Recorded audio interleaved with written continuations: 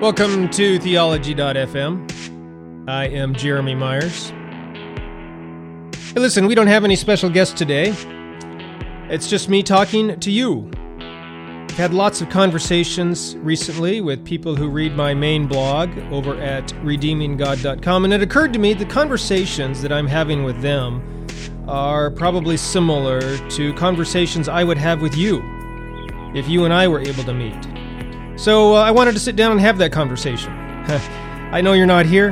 I wish you were. I would love it if you were. If we could ever work out a way for you to come to Oregon or me to come to your place and just hang out over a cup of coffee, you have no idea how much I would love that. I just live south of Portland, so that's an invitation. Outside of Salem. Come on over. Take you to coffee. And we'll talk.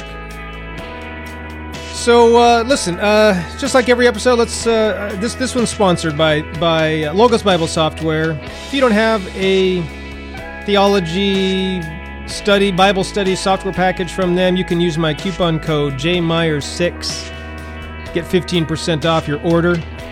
They're my sponsor. I do get a little kickback if you go purchase that. Podcasting's expensive, so it helps to have the sponsor. But I only get paid if people buy something. So if you've been looking for Bible software for Christmas or something, I'd really appreciate it. It's going to help me, and you will thank me for that the Logos Bible software package. I use it all the time. It's fantastic. Anyway, with that out of the way, let's get into this conversation about what's going on in the world today. And I recently wrote a blog post over at redeeminggod.com. I will put a link in the show notes so you can go read it yourself, about how I'm convinced the world is experiencing a new Reformation. Things are changing. You know the Reformation that happened back in the 1500s.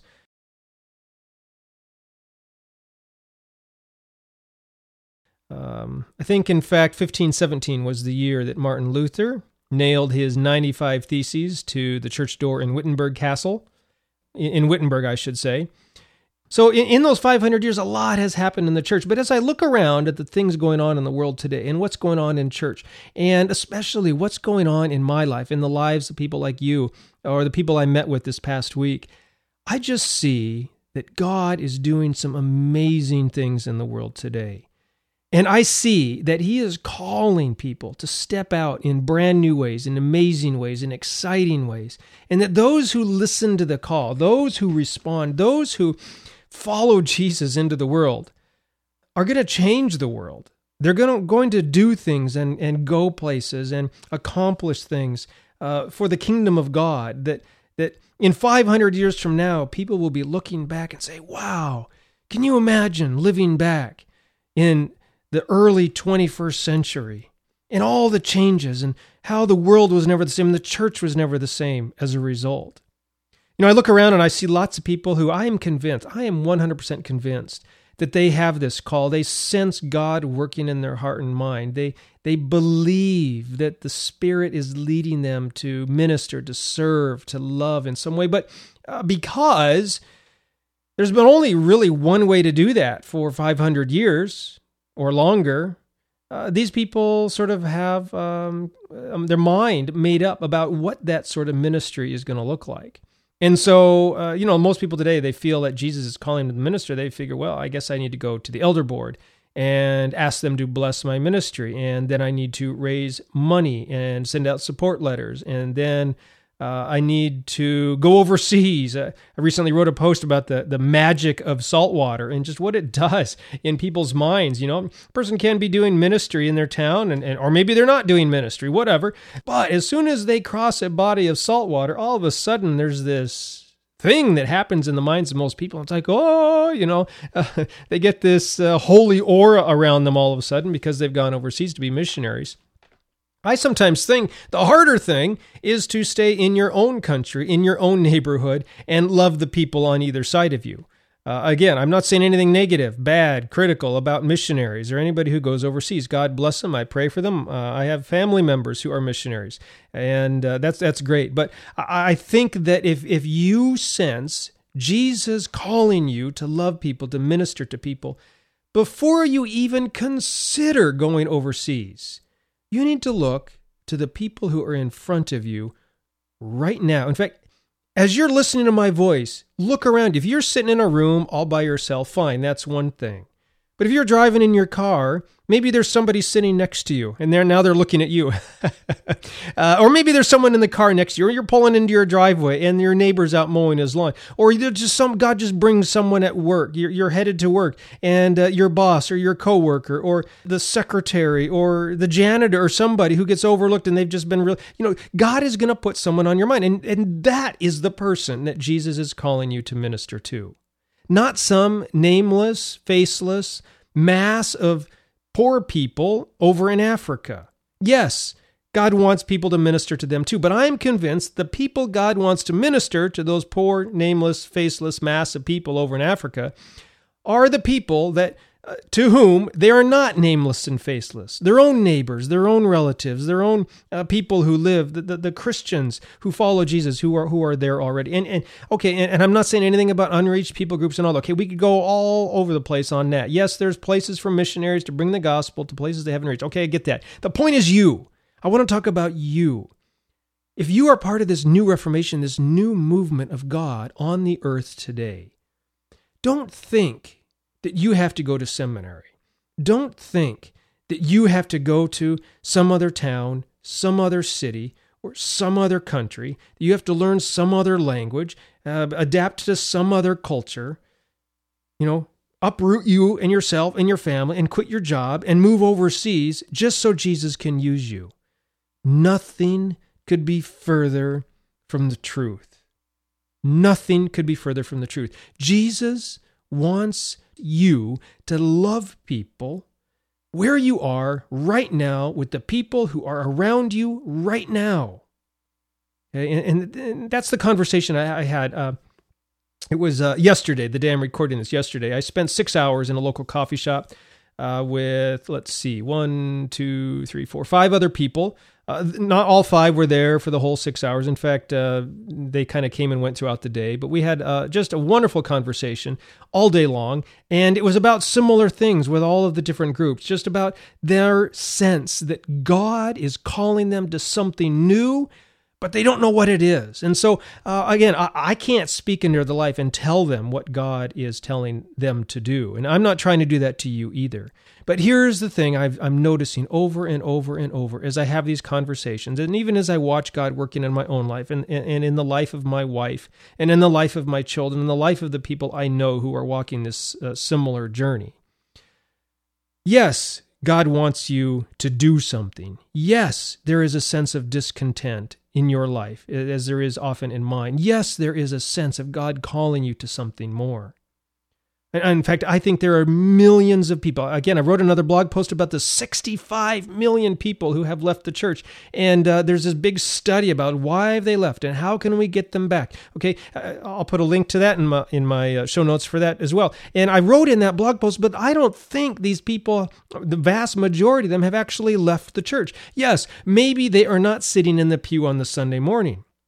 But that is not necessarily leaving the church. I think there's 30 million of those, at least, who although they no longer sit in the pew on Sunday morning, they feel that they are more active in the church now than they've ever been before because they are loving people and they are serving people and they are helping people and they are being the hands and feet and voice of Jesus to people in their own neighborhood, at their workplace, at the place where they work out, among their friends and family and neighbors and loved ones. Okay, and that is what it looks like to be the church. So anyway, as I had this conversation, I want to encourage you to do the same thing. I had one of these guys, he sat down with me, and he's done the whole thing. He's done the mega church, and that didn't work out. So it was too impersonal. So then he went to the small church because those are going to be more close-knit relationships and more communal. And that didn't work out. And so he went to a Plymouth Brethren church. And I don't know if you know anything about Plymouth Brethren, but they're elder-led. And there's no pastor, just elder-led, and they have a real heavy emphasis or focus on the Lord's Supper as an actual meal. So you sit down because that is where fellowship happens, and that is where real relationships are built around a meal. And that's why Jesus is often eating meals. Okay, wonderful model, in my opinion. But eventually that didn't work out either. So he landed in some sort of a house church organic church, simple church sort of thing. And just recently, I think within the last year, that whole thing folded. And now he's saying, what next? What next? I felt God leading me. I know that Jesus wants something for me, and he's wondering what's next. And so what I was able to encourage him with is something I've seen in my own life. And it's this, and this is what I want to encourage you too with. Your mentor, your primary mentor, your model, your primary model is not some other person. You already have the Holy Spirit. And he is going to lead you and guide you to what ministry is going to look like for you.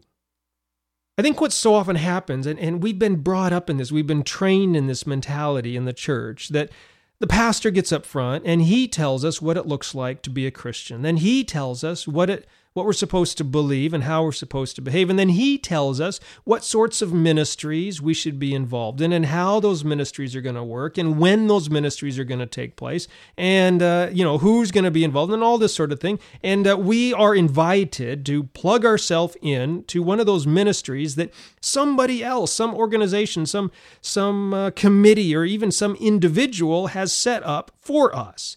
And we think that's how we do ministry. And so that's where this idea comes from about how, well, if I'm going to follow Jesus, if I'm going to really love other people, I need someone to show me how to do it, when to do it, where to do it. And I think that it's just, there is some need for that, for ministry partners. But overall, I want you to know that the Holy Spirit has been given to you to lead you and guide you. And he will lead you and guide you. He will show you the people he wants you to reach. And very likely, they are the people right around you right now. You can't necessarily go looking for them. If you go looking for people to minister to, in my experience, you will always try to minister to the wrong people who are not ready to be ministered to. No, the best thing to do is to just keep your eyes open, keep your ears open, and be sort of praying to God. Say, God, show me who to love. Show me who to serve. Show me who is around me in my life right now, who is hurting, who's going through hell. And help me share with them the love and the grace and the mercy of Jesus. Help me be the hands and feet and voice of Jesus to that person, whoever it is, in whatever way. This man, he is a real estate agent, and so I encouraged him. I said, look, you're a real estate agent. You've been a real estate agent for a couple decades, and right now, as a real estate agent, you have such an amazing opportunity to love other people like Jesus. You are dealing with people when they are facing one of the, three major life decisions that they have in their life. What the three are what? What job you're going to do, who you're going to marry, and where you're going to live. So where you're going to live, it's in the top three. And these people are facing financial questions and relationship questions and sometimes marital questions. And maybe they're downsizing because their children have left, or maybe they've gotten divorced, or maybe they just had a child. So they're looking for a house and they're looking for a bigger house, or maybe they just got a job, a new job, a raise. And so they're looking to upgrade their house, or who knows what it might be. Maybe they've come into financial problems and so they need to downsize because they can't afford their old house. And then aside from that, the whole real estate agency business is so full of deception and greed and lies and all these things. So, I was telling this guy, you have an opportunity as a Christian real estate agent to be an agent of integrity and honesty and not trying to oversell people into a bigger house than they can afford just so your commission can be bigger. Or not hiding the truth about a particular neighborhood or the problems with a particular house just so you can get your sale. Be honest, be a man of integrity. And you know what, if you do that, if you come alongside these people with this major life decision and you are a man of honesty and integrity, then guess what? You are being Jesus to them, even if the name of Jesus never comes up. In fact, it may be better if Jesus never comes up. because that raises a whole nother level of questions. I go, no, wait a second here. Why is this guy bringing Jesus up to me? What's he really after? Is he going to invite me to his church? All those sorts of questions. Anyway, look, I don't know what your job is. I don't know where you're living. I don't know where I don't know what ministries you've done in the past or what you're thinking of doing. But here's what I would encourage you to do. Look around your life, your relationships right now, and say, Jesus, I don't know who you want me to love. Would you show me? Would you bring them to my attention so that I could love them like Jesus, so that I can minister to them, so that I can help them, so that I can serve them? And yeah, maybe it will be the homeless people. Maybe it will be shut-ins, elderly people, chronically ill. But it might also be your millionaire uncle who has thought that money is going to buy him happiness. And now his marriage is struggling and in shambles, and he doesn't know where to turn. And, and you have a word of encouragement. I don't know what it could be for you, but you know, and the Holy Spirit knows, and the Holy Spirit can show you. You can come alongside someone else and be an encouragement to them. You don't need to go overseas. You don't need to go to seminary. You don't need the training. You can do it. You can be Jesus to that other person. That is the ministry that God is calling you to do. One of the other conversations I had is with a man who, his story is very similar, and it's similar to my story and probably similar to your story. He also has been a lifelong member of the church. He's a business owner. And he has, I can't remember, 4 or 5 kids who are all older and out of the house. He's a grandfather now. I think he has 7 grandkids, he said. And he also has this similar feeling that God is up to something in the world and he wants to be a part of it. And in the past, he's been really involved in his church. He attended faithfully for many, many years. And then about 10 years ago, he switched to a different church in town. And over time, he even became an elder in that church. Anyway, this church recently has gone through some changes, as all churches in the world are doing, significant changes, especially here in Oregon. They recently legalized gay marriage.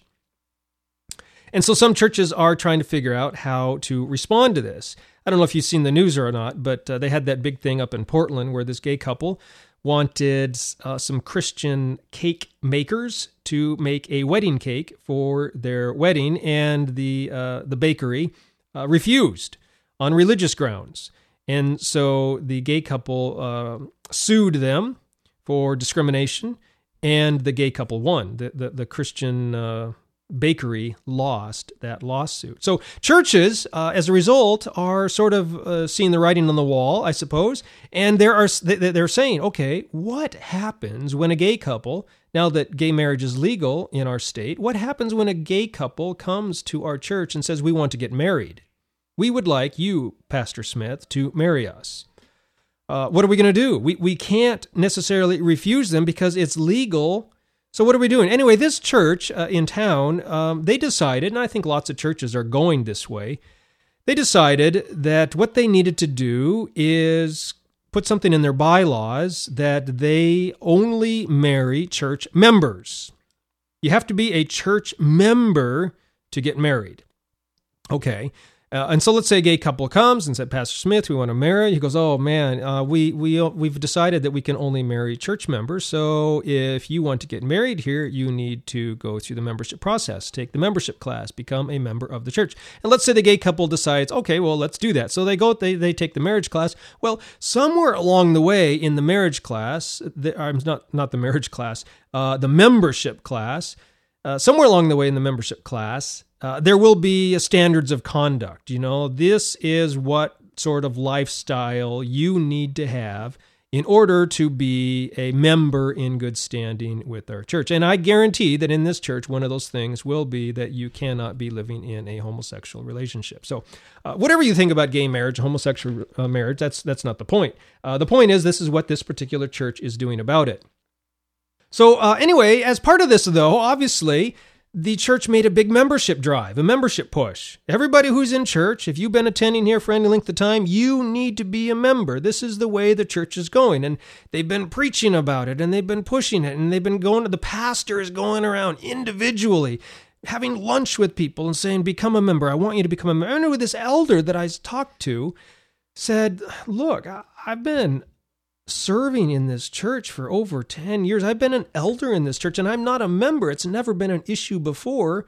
I don't feel, this is what he told the pastor, I don't feel like I should be a member. Anyway, the pastor made an issue of it. He has to become a member. So this elder, this man said, well, okay, I guess that means I can't be part of the church. So he left. But he hasn't left church. Understand what I'm saying? He now has, and his wife is full on board with this, decided that God is doing something in the world.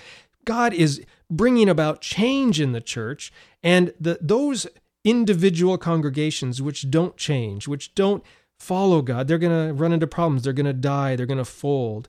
And those who do, the church of the future is going to look very, very different than the way it has for the last 500 years. And he's convinced about this. And I was just so amazed and so impressed that he saw this, because so few people see what is coming for the church. And I believe he saw it, and he sees it crystal clear, and he wants to be part of it. The thing is he doesn't know what to do. He doesn't know where to go. And maybe you're like that too. Maybe you've left. Maybe you've stopped attending that church down the corner, that brick building with the steeple. And you know you're still part of the church. You know you still love God and love Scripture and love Jesus, but you don't know what to do. You don't know where to go next. Well, look, same thing as I told that real estate agent. Let God guide you. Let Jesus guide you. Let the Holy Spirit show you who to minister to and what to do. In fact, I told this. This guy, he owns a business in town, so I also told it's also a business. In fact, most businesses, I think, have elements of greed to them sometimes, and so I told him he could run his business with honesty and integrity, just like that real estate agent did. But in the process of sharing his story, he told me that his children, many of them, they haven't gone off the deep end or anything, but just because of his religious background and just some of them, as they've grown up and in the culture, they no longer identify as Christians. They're not out there sinning and all this crazy stuff that some people get into. No, they're good people. They are married and they have kids of their own and jobs and they're productive members of society. All of that, but they don't go to church. They don't do that whole thing. They for the most part have sort of turned their back on it. And I told this man, I said, it is so exciting that you are now at this place where you are seeing that Sunday morning activity is not required. It's important for some people. It's necessary for some people. I'm not denying that. He didn't either. That's a very helpful, beneficial place for lots of people. But it's not required to be a fully committed and faithful follower of Jesus Christ. In fact, sometimes Jesus requires some of his disciples to leave that place so that we can follow him better. And that was true of this man. It's true of me. It might be true of you as well. And he was seeing that, but he wanted to know what was next. So I told him, I said, I'm not the Holy Spirit. I can't say for sure, but I wonder if one of the conversations that God wants you to have is with your children and tell them, hey, you guys would never believe what's happening to me. Jesus has called me, invited me to be the church outside of what everybody calls the church. And maybe, and this is what he could say, maybe you children, maybe I'm following you. Maybe you saw this years ago, decades ago, when you stopped going to church and you just said, you know what, this is no longer for me. And maybe you thought that you were leaving the church, but you haven't. And this is what he could tell them. You haven't left the church. You haven't left Jesus. You haven't abandoned God. Maybe you followed him. And you are now able to love your neighbors and love your children and love your spouse and love your fellow employees, your fellow co-workers, and all of those with the love of Jesus outside of the four walls of institutional Christianity. Now, again, I don't know any of his kids, and so I don't know if that will be helpful for him. But, we'll see. We're going to meet again. We'll talk again.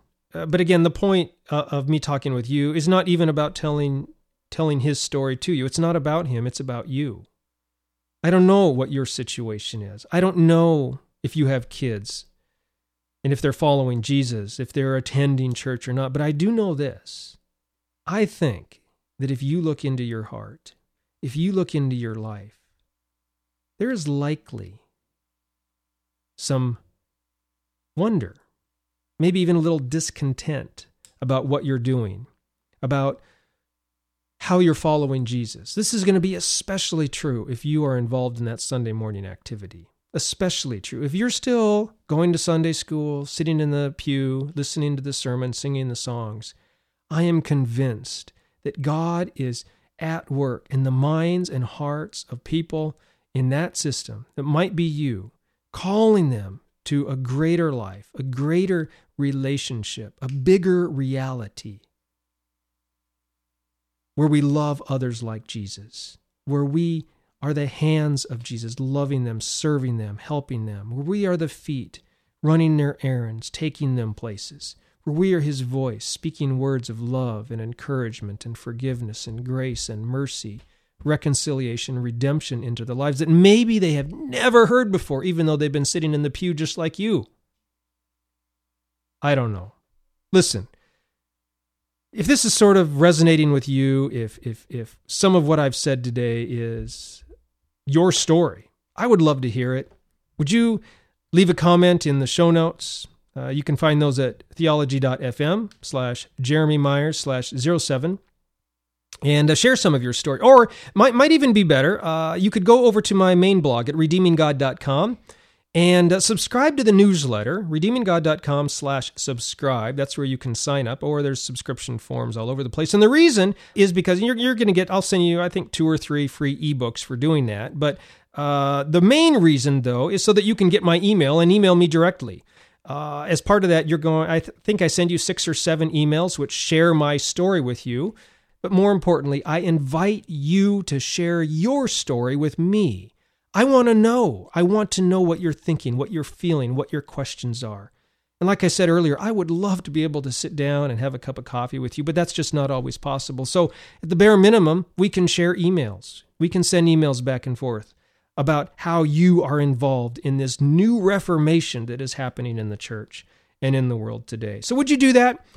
Go over to redeeminggod.com/subscribe, enter your email, and then when you get that email from me that invites you to share your story with me, send me a paragraph or 2, a page or 2. I read them all, and I really do my best to respond to them all. Sometimes it gets a little overwhelming, but I do try to at least read them all and respond to them all. And that way you and I can connect. And who knows where that will lead us in the future. Maybe we'll be able to meet in person sometime down the road and have a cup of coffee and laugh and encourage one another and fellowship with one another and share the stories with how Jesus is leading you and how he's leading me.